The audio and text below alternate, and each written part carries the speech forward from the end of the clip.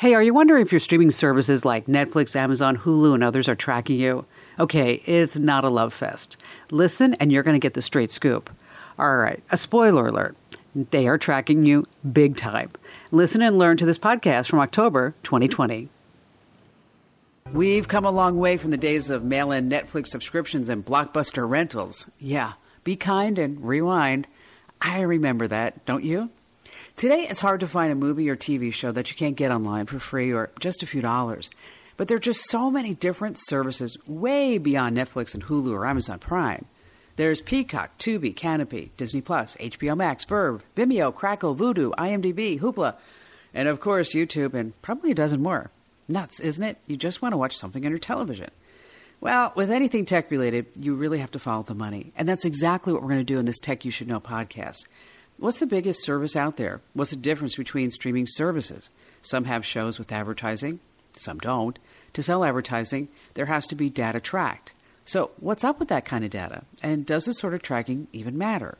Dan Rayburn is the former executive vice president of StreamingMedia.com, a principal analyst at the research and consulting firm Frost & Sullivan, and he publishes market data and analysis on streaming services all the time. Let's just say Dan is super smart, and Dan really knows his stuff, and we're so lucky to have him here on this podcast. Today, we're going to go behind the scenes of these streaming services on this Tech You Should Know, a conversation that will make you rethink some of your subscriptions, and you're going to learn a heck of a lot about streaming services. So don't go anywhere. Stay right where you are.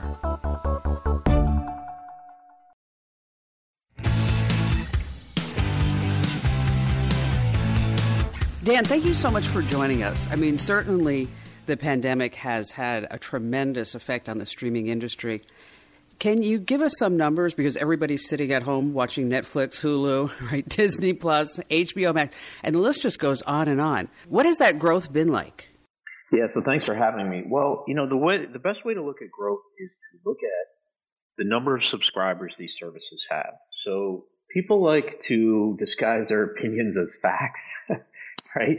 You have people who go around and go, no, this service is better than that one. Well, it depends on who you are and what you want to watch. Do you like short form, long form, original content, depth and breadth of catalog, sports, news? Right? There's a lot of different services out there to your point. So we have to look at the number of subscribers. Disney puts out how many subscribers they have for ESPN Plus, Hulu, and they break out live versus on demand, as well as Disney Plus.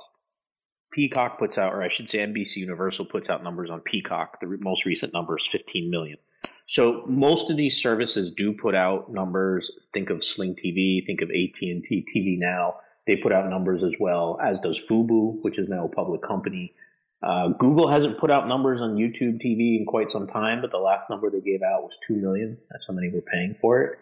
So we do know that consumers obviously love getting their video fixed the way they can, but at the same time, it's a very fragmented market for them. A lot of them, to your point, have so many choices in the market that it can be confusing trying to figure out which service do I get on which platform.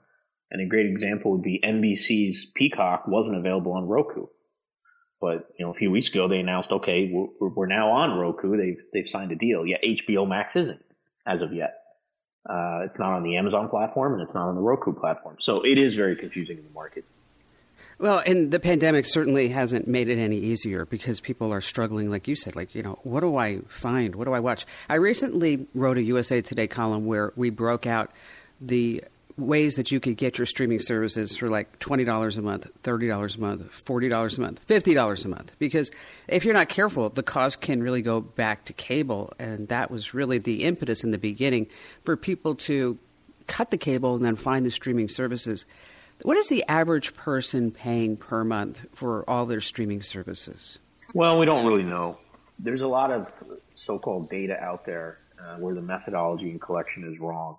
Because what they're not factoring in is consumers are getting these services in bundles in places where they're not paying for it. So I bought a new LG OLED TV last year. I got Disney Plus for free for a year. Are you counting me as a subscriber? Some services are and some aren't. Some of the data in the market says, well, I'm not a paying subscriber, so it doesn't matter. Yes, but do I turn into a paying subscriber? Because lifetime value of the customer is really what these OTT services are looking at. So we do know that if you throw in music, I think it's interesting. A lot of times people don't think of Spotify or Pandora, but we know there's a lot of households paying for that. If you throw in that with the video services and then also throw in something like Prime, which a lot of people get for the free shipping, but it has video benefits, you definitely have 3 to 4 services per household. But that's growing because, to your point, initially when a lot of people were thinking about cutting the cord, they were going to what we call live linear services. So Sling TV, PlayStation View, which is no longer around, Hulu with live TV, YouTube TV. Those services all came to the market offering one value proposition from day one: cheap, cheap, cheap, cheap. The problem is in the last 2 or 3 years, they've all raised pricing where the average package on those services to get the types of channels consumers want, their local sports teams, is $55 to $60. Well, in a triple play bundle, for me with Verizon Fios with phone and internet, my entire cable TV bill is $62. So that's why we haven't seen a very large surge in the number of live streaming services out in the market. Now, when we go to AVOD and SVOD, AVOD is advertising video on demand. So services that are free that generate revenue from advertising. And then SVOD, subscription video on demand. So things like Netflix, right, where there's no ads, but it's subscription. We're seeing a lot of uptick in growth there when we look at those numbers. Just look at Disney Plus. 65 million subs at least, based on the last number they gave us, in less than a year. That is absolutely incredible. However, when Disney was first coming out, there were tons and tons of analysts going, well, people will cancel Netflix to get Disney. What have we found? They didn't. They want both. Different types of content, targeting different types of users. And see, and that's the interesting thing that a lot of people don't realize, and they don't really think about, is that there are, I want to backtrack just a second because you made a really interesting distinction, that there are streaming services that are quote-unquote free, right? And there's advertising in it, and then there's subscription-based services, obviously, where we're paying a monthly fee. Tell us a little bit about the free streaming services, because I know that's what everybody wants. You know, where can I get my movies for free? I mean, we have a list of 10 different sites on Commando.com where you can get free movies and free shows, places like Canopy. And I think that one article over the last 30 days has had it's a crazy number, like 400,000 page views. Sure. So let's talk a little bit about the free services for just a second. Which ones do you think are the top ones? Well, see, that depends on how you define top. So what you have to look at is, again, it's most of the things compared to my industry are not an apples to apples comparison. So the type of content you're getting on the free services, it's not first-run movies. A lot of that content is not in higher quality. It's not in 4K in many cases. I look at all these services, and I use about 100 different OTT services here in the U.S. Now, I'm not the average consumer. I have access to them all. The companies provide me with free accounts, right? They want me to stay on top of this as an analyst. But the AVOD services consumers have probably heard of are Pluto TV, IMDb TV, which is owned by Amazon. Peacock has a free version of the service. Zumo, Tubi, YouTube has free movies as well. And for some consumers, that's okay. They're okay watching older movies. But if you really go and look at the content that's on these services, it is older content that is not really what's driving subscription. So what's driving subscription, paying subscriptions to Amazon and Hulu and Netflix? It's original content. It's series. It's being able to binge watch an entire series over a weekend. That's not what the AVOD services offer. It's just a completely different service. So there really is a true distinction, and there is, between the ability to watch something on Tubi versus watching something like The Amazing Mrs. Maisel on Amazon, which, when we first saw the logo for Amazon before a show, I think I said to my family something like, you have to remember, this started out as a bookstore online, okay? And look what a monolith this has become, and especially when we start looking at streaming services. How much original content, how much money are they putting in? I'm saying like the Amazons, the Netflix, the Hulus, in original programming versus, say, what a Hollywood studio would do? Because it seems like they're really spending a lot of money on these series. They are, and they don't break it out completely in terms of how much they're spending. Netflix does. I think it's about $12 billion this year. I have to double check that number, but Netflix for sure is spending more money than anyone else on original content. Some of the others are taking a different approach. For instance, we just saw this morning that Amazon just licensed the Coming to America, the second one. It's not going to go in the theaters now. It's going to come direct to Amazon. So Amazon paid, the rumored price is $125 million. We don't know if that's accurate, but Amazon paid to get that. So that's not really original content, but it is a newer movie. When it comes to the original content, it's really Netflix and Amazon that are spending the most money creating original content. Hulu is as well. But the number one cost in this entire business is content creation, right? Content is king is the term we use.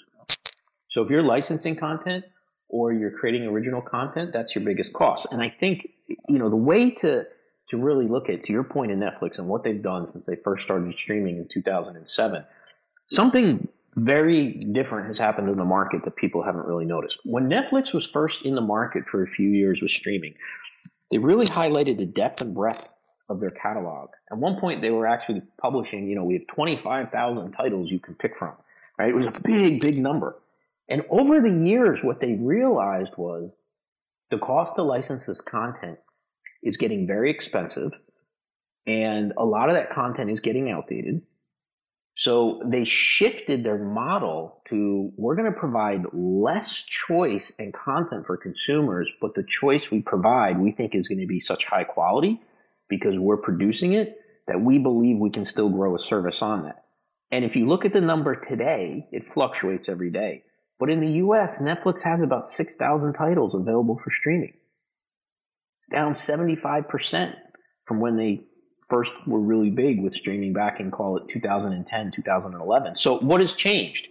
Well, they changed consumers' habits. They got us used to wanting really, really great content as opposed to like, okay, there's tons of movies I can watch. And I'm kind of overwhelmed. These movies are really old. They completely changed. Wow, who would have ever thought that Netflix library would actually be going down instead of up, especially in the light that we're all sitting on our couches in the middle of the pandemic looking for stuff to watch? Well, stay right where you are, because when we come back, we're going to be talking more about streaming services. And we're going to be talking in particular about some niche streaming services that you might want to check out. And what about some data? I mean, certainly these streaming services are tracking everything that we're watching and everything that we're doing. So what's going on with all of that? So stay right where you are. We'll be right back.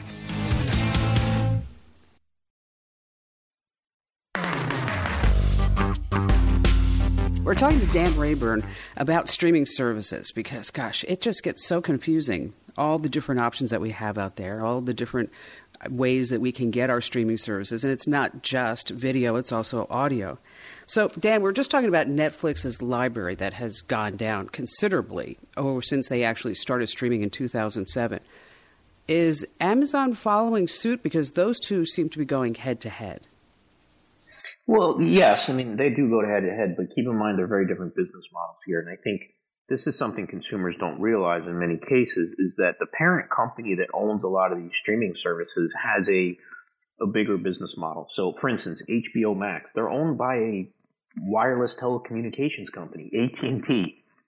Prime Video is owned by Amazon, a commerce platform. Sling TV is owned by Dish, a cable company. So there's different reasons from a business standpoint why some of these streaming services do what they do. And also different ways they can make money. So for instance, Netflix makes 100% of their revenue from what? Selling a streaming service. Disney, with Disney Plus, makes money from direct to consumer with Disney Plus, but they also make money when the movie theaters are open, when their parks are open, cruise lines. They have a diversified revenue stream. So they can market and target their service very differently than others. Think of Amazon too. They own hardware, right? They own devices. Well, Netflix doesn't own devices and neither does Disney. So there's a lot of different business models behind the scenes that consumers don't really see, and that's okay. And to your question, Amazon has always been focused on original content and licensing content at the same time. And they take a bit of a different approach because they're also running a couple different properties. So Amazon does a lot with live sports, right? They do a ton of live sports. They've gone out and they've gotten rights to NFL and all kinds of things in Europe on football and soccer. Well, Netflix doesn't do live sports. They're not in that business at all. So why is Amazon doing it? Because they're wanting to drive people to their platform so that hopefully people buy things and do other things, not just physical goods, but digital goods when on the platform. But Netflix doesn't sell anything. At the same time, Amazon also has a free advertising video on demand service called IMDb TV because they own the IMDb website. So Amazon is doing similar things to Netflix, but just keep in mind that their reasoning behind it and their business model is quite different.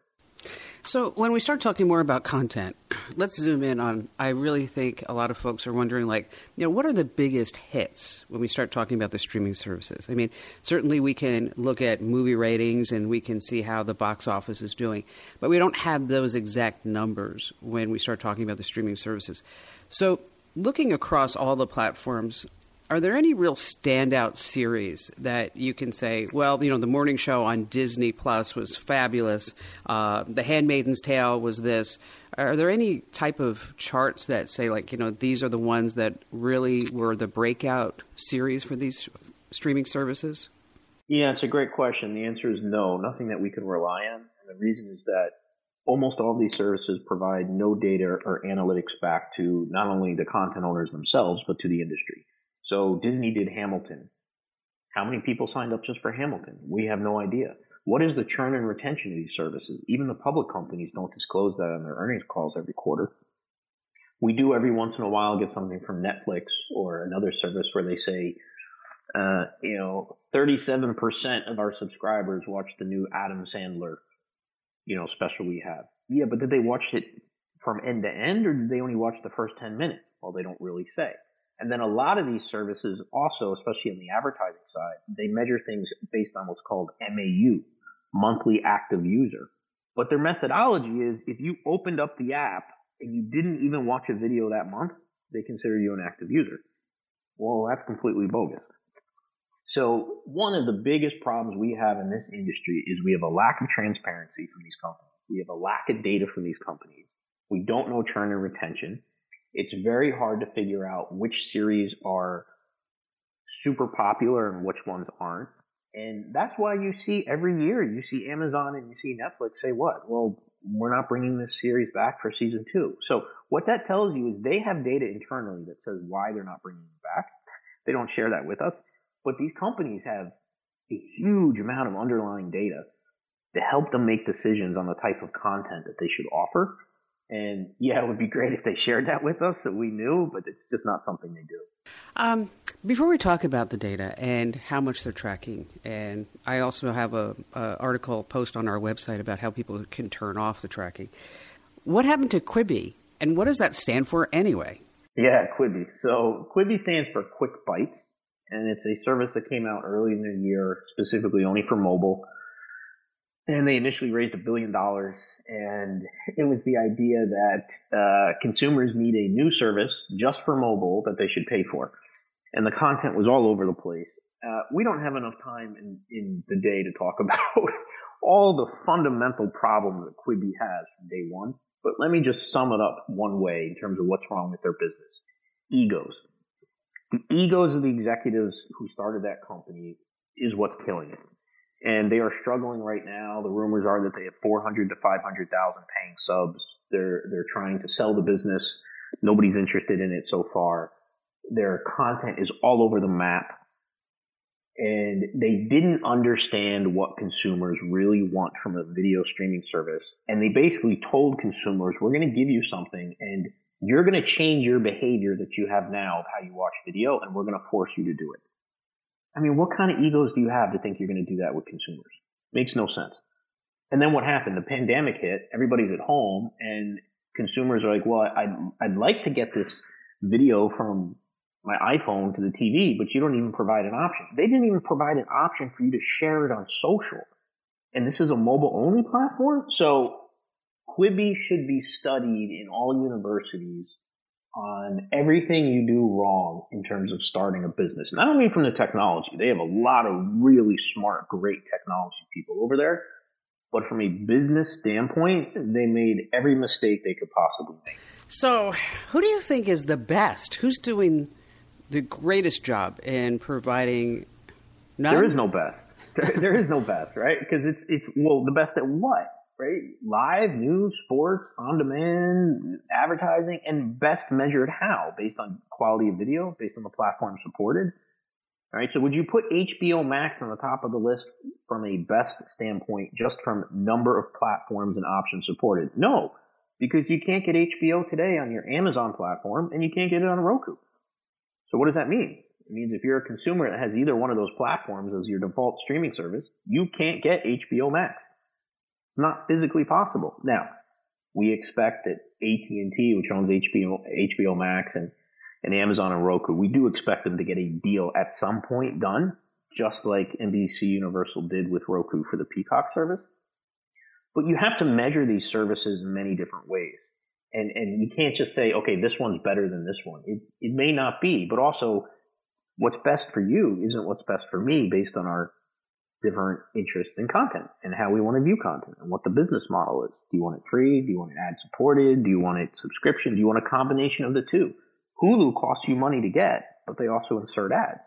Yeah, that doesn't seem right. I mean, if you're paying for a subscription, why are you getting the ads? Yeah. But why do they? Because the content licensing costs are so expensive. It goes back to what's the biggest cost? Content. Boy, isn't this just fascinating? I mean, I hope that you're really enjoying this behind-the-scenes look at what's really going on with the streaming services, because Dan certainly knows exactly what he's talking about.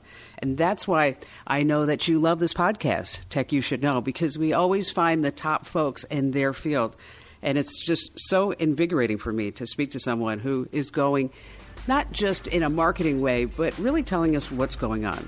So stay right where you are, because we're going to take a quick break for a message from our partners in this podcast, because we're really going to dive into the data. What exactly are these companies tracking, and what can you do about it? And we'll be right back.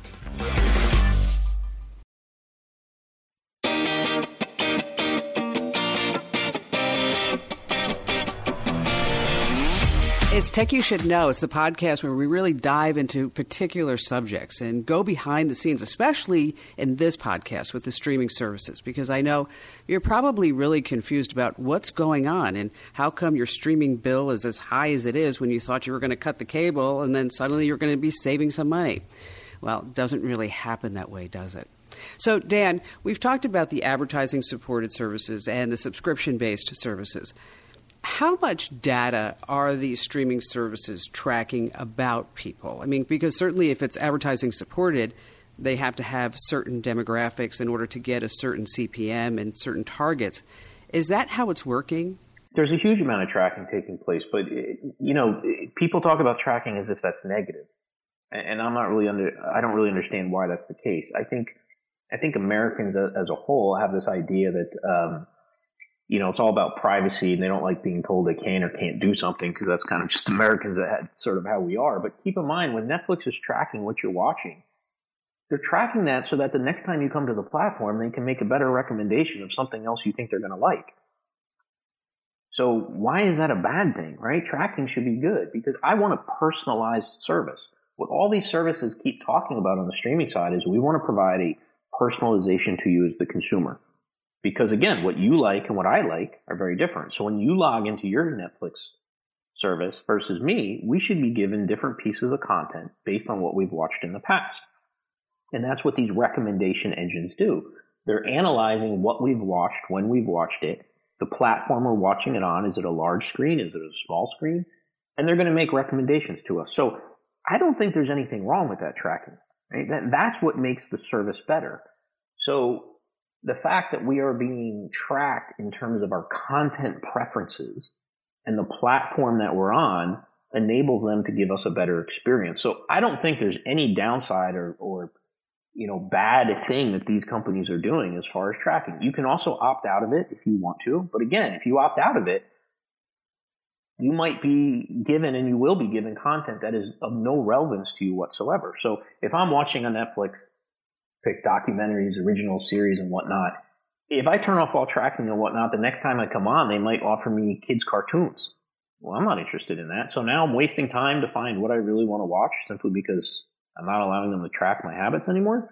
I don't see the benefit. Well, but I think what a lot of people are afraid of is that the tracking, for example, that's happening on Facebook, is that if I only see certain things, then I'm only subject to see things of the same nature. And so because that's so pervasive, especially now because 60% or more Americans get all of their news from Facebook, is that they really don't have a total view of what's going on because it's so the algorithms are running everything that they're seeing instead of opening up a window. And so, but it's not a fair comparison. Why is that? Facebook is doing news in real time. It's doing comments from other people. It's doing political, here's what happened in the news today. That's not what Netflix does. Netflix doesn't have any live content. Netflix doesn't do live news. Netflix is doing movies and TV shows. That's all it's doing. It's also not, you're not as a user, you're not uploading any information to the platform in the sense that you're not leaving comments, right? You're not taking a political view on anything. You're not signing up to groups. Facebook is a completely different platform, and the type of information that's being collected is extremely different. And keep in mind, Facebook is collecting a lot of that for one main purpose, advertising. Well, Netflix doesn't show any advertising. But what do the advertising-supported services track? I mean, and it is true. It's two different services. But I think many people are afraid of all the tracking that's going on in our lives. And so if they find out that, there's one more place that's being tracked, it's like, now we're learning that podcasters are now tracking where we're listening to a podcast and how much we listen to it and other type of data that's being put into these apps. Yeah, I get that, but I'm using the phrase with people with everything going on right now in the world. Look, facts over fear, right? You can run around saying, I'm scared of all this and that. First and foremost, most consumers don't even know what's being tracked. They have no idea, right? They just assume something's being tracked or it's being done in a bad way. So the first thing I always say is go to every one of these platforms you're using and look at what's being tracked. Like they list out in detail, here's what we're tracking about you. Here's how we're tracking what you do, what you look at. And if you want to opt out, here's a way you can opt out, right? It's very simple. So if you look at the advertising video on demand services, they are tracking things like, first and foremost, it's all around the platform, right? Are you on an Android phone or are you on an iPhone? Are you using the Roku platform, using the Amazon platform? I mean, do consumers care that somebody knows they have a Roku in their house? I don't know why, right? It's just a piece of hardware. So yes, there is tracking taking place so that advertisers for these advertising platforms can hopefully deliver a more targeted ad to that user based on their recommendation. So if I'm watching content that's all around sports, and let's say it's all around action and whatnot, Roku and others are going to want to sell an ad to an advertiser based on the demographic of somebody who's trying to target a product to probably a demographic of a male between 25 and 35 who likes that type of content. Showing them a video ad for, children's toys isn't targeted. So the data collection, the primary thing it's being used for is ad targeting. That's the number one thing. Yeah, because that's where you make the money, because you get a higher CPM if you know that that's a male 25 to 34 and that they may have a couple of kids in the house or they're single or whatever. So it's the more data points that you can get on somebody, the higher that's likely. Yeah, the more targeted, but also how it works with engagement, right? Because it's one thing to target an ad. It's another thing to track how engaged was the person with the ad. So engagement is the biggest high-level umbrella term they're using from a metric standpoint of anyone can deliver an ad, but was the viewer engaged with it? How do they actually track the engagement? I mean, is there the option to click on something? Great question. So none of them will detail it. Right? They don't really go into details because they all consider this sort of proprietary and secret. But the way they're tracking engagement is really around, well, first and foremost, did you watch the entire ad or did you close it out? Did you actually click through if you're able to? Did you click through on the ad for more information? Did you open up your browser if you're on the computer and Google what that product was? So there's different ways that they're tracking engagement. Some of it is definitely a bit high level, and a little bit of it for some of these that I've seen, it's a guessing game. But they're trying to get back to advertisers and saying, we want to do more than just deliver the right ad for you. We want to deliver it to the right person. And then we're hoping we can tell you back, here's the business return on investment in terms of you delivering that ad. What is the uplift? Now, maybe the person didn't buy the ad, but they went on Twitter and they tweeted out something about that particular product. Right? There's different ways to track it there. It's harder to do that on streaming platforms because they don't have browsers on them. So if you're watching something on the Roku, you can't all of a sudden pull up a browser and Google a product, but you can do that online. That's really fascinating because we sell advertising, obviously, on national radio, network radio, and also online. And it's always interesting to me how the sponsors and how the advertisers will be doing the tracking and what type of return on investment do they really want. Where do you think the future of streaming services is going? The future is what we have now. We have a lot of options in the market. We have a lot of different choices for consumers. And I've always said, I think all consumers would say choice is great, right? We like lots of choices. At the same time, with choice comes complexity and fragmentation in the market. So many consumers, I think, are saying, geez, how many streaming services do we need? And the biggest frustration for them is, and I know this just because I talk to all my friends who are not like in the space, they're the average consumer. And for instance, they like a series, Friends, Pick the Office, whatever it is, right? And they're used to watching it on Netflix, Amazon, whatever. And then one day they can't see it anymore. They can't find it. Well, that's weird. What happened? Well, it turns out Friends is no longer on Office. It now went to another platform. Well, they don't know that. They're not tracking which series goes to which platform for which period of time, and then it comes back to this platform or it's exclusive over here.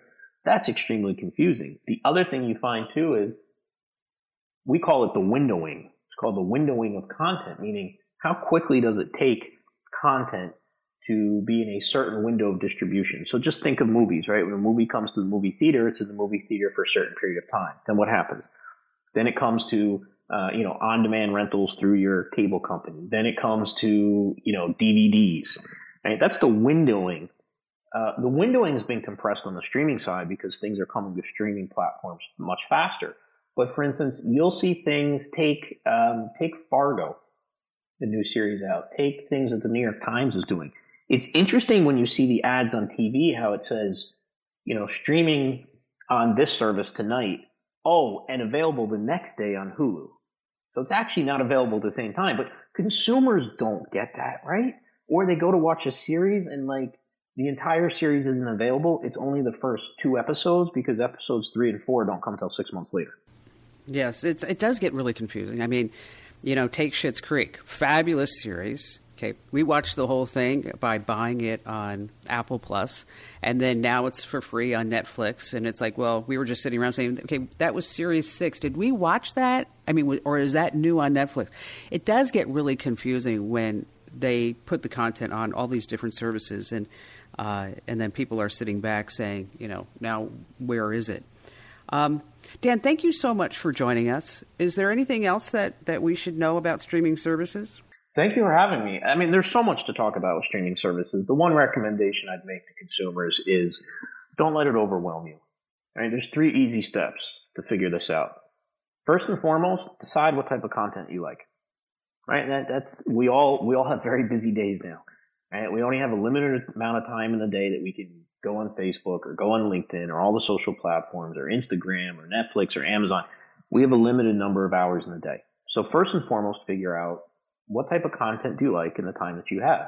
Second, what type of business model do you like the most? Do you want free? Do you want paid? Do you want pay to own and download? Do you want rentals? It's probably a combination of all of those. And then third, think about bundling. Bundling is important because a lot of services you might be taking now, when you go to renew them, might provide a free service to you. So for Verizon Wireless customers that were on limited plans, they were getting Disney Plus free for a whole year.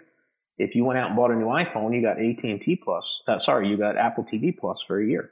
So also think about bundling and some of these services you could get for free for other things you're already buying anyway. Okay, that was a lot to digest. I get it. But those final tips are definitely something to think about. Streaming services are more popular than ever. They all have their own compelling libraries of movies and TV shows. But if you're not careful, you could end up spending a ton of money each month. Over at Commando.com, we have a list of 10 free streaming services. Just check it out and save some money. And about the data tracking, I know so many of you really like your privacy. Every streaming service collects data on you in one form or another, but you don't have to keep it that way. Netflix collects a large amount of data from you, and most of it goes towards content recommendations. In other words, what you watch determines the stuff that Netflix shows you while you browse. For a more private Netflix experience, you have to clean out your viewing history from time to time. We have the steps at our website. Unlike Netflix, Hulu lets you disable quite a bit more of this data collection.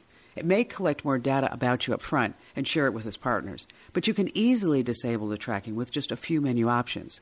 If you'd like to know how to wipe out the tracking on Hulu, along with Roku, YouTube, Amazon Prime, and others, just search Commando for the phrase, "Stop streaming services from tracking you."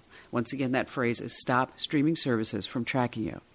There is no one streaming service out there that's best for everyone.